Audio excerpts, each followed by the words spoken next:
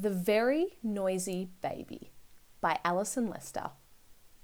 In a little pink house on the edge of the town lived a baby who made some unusual sounds. She could bellow like a buffalo, roar like a lion, and howl like a wolf for a very long time. So, when Coco the keeper came looking for a tiger, escaped from the zoo, she heard a growl from the little pink house and called, "Stripey, is that you?" "Knock, knock, knock." She tapped at the door, but the mother who answered said, "No, you did hear a growl, but we don't have your tiger. We just have a very noisy baby." Then the pony club girls came searching for their horse who'd strayed from his field. When they heard a neigh from the little pink house, "He must be there," they squealed. "Knock, knock, knock."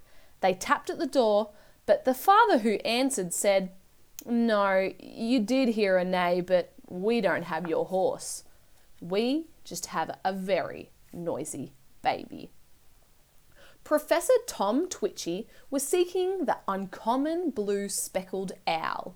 When he heard a hoo from the little pink house, he let out a happy howl. "Knock, knock, knock." He tapped at the door, but the grandma who answered said, "No, you did hear a hoo, but we don't have your owl. We just have a very noisy baby." Frances the farmer came scouting for her cow, who jumped over the gate. When she heard a moo from the little pink house, she didn't hesitate. "Knock, knock, knock." She tapped at the door, but the brothers who answered said, "No, you did hear a moo, but we don't have your cow. We just have a very noisy baby." Mr. McAlpine was calling for his cockatoo gone in the night. When he heard a squawk from the little pink house, he chuckled with delight. "Knock, knock, knock." He tapped at the door, but the sister who answered said, "No, you did hear a squawk, but we don't have your bird. We just have a very noisy baby." Everyone then had a nice cup of tea and talked about where their lost creatures could be. No one had even the tiniest clue when, "Aha!" cried the sister. "I know what to do." She gathered the baby up from the floor, shouted, "All follow me!" and raced to the door. So the father, the mother, the grandma, the brothers, the farmer, the girls, and all of the others skipped in a line through the streets of town to the park with the autumn leaves spinning around. "Now watch," said the sister. "Don't make a sound."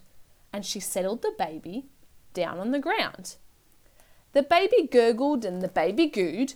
Then she started to growl. And guess who came creeping out from the bushes? The tiger! Look at him prowl. The baby gurgled and the baby gooed. Then she started to neigh. And guess who came galloping over the hill? The horse! Hip, hip, hooray! The baby gurgled and the baby gooed. Then she started to hoo. And guess who came swooping down from the trees? The owl, so speckled and blue. The baby gurgled and the baby gooed. Then she started to moo. And guess who came wandering up from the lake? The cow, and a baby cow too. The baby gurgled and the baby gooed. Then she started to squawk. And guess who came waddling out on a branch? The cockatoo, and he could talk. The baby gurgled and the baby gooed, but then there wasn't a peep. Not a growl, not a hoo, not a neigh, squawk or moo. The baby was fast asleep.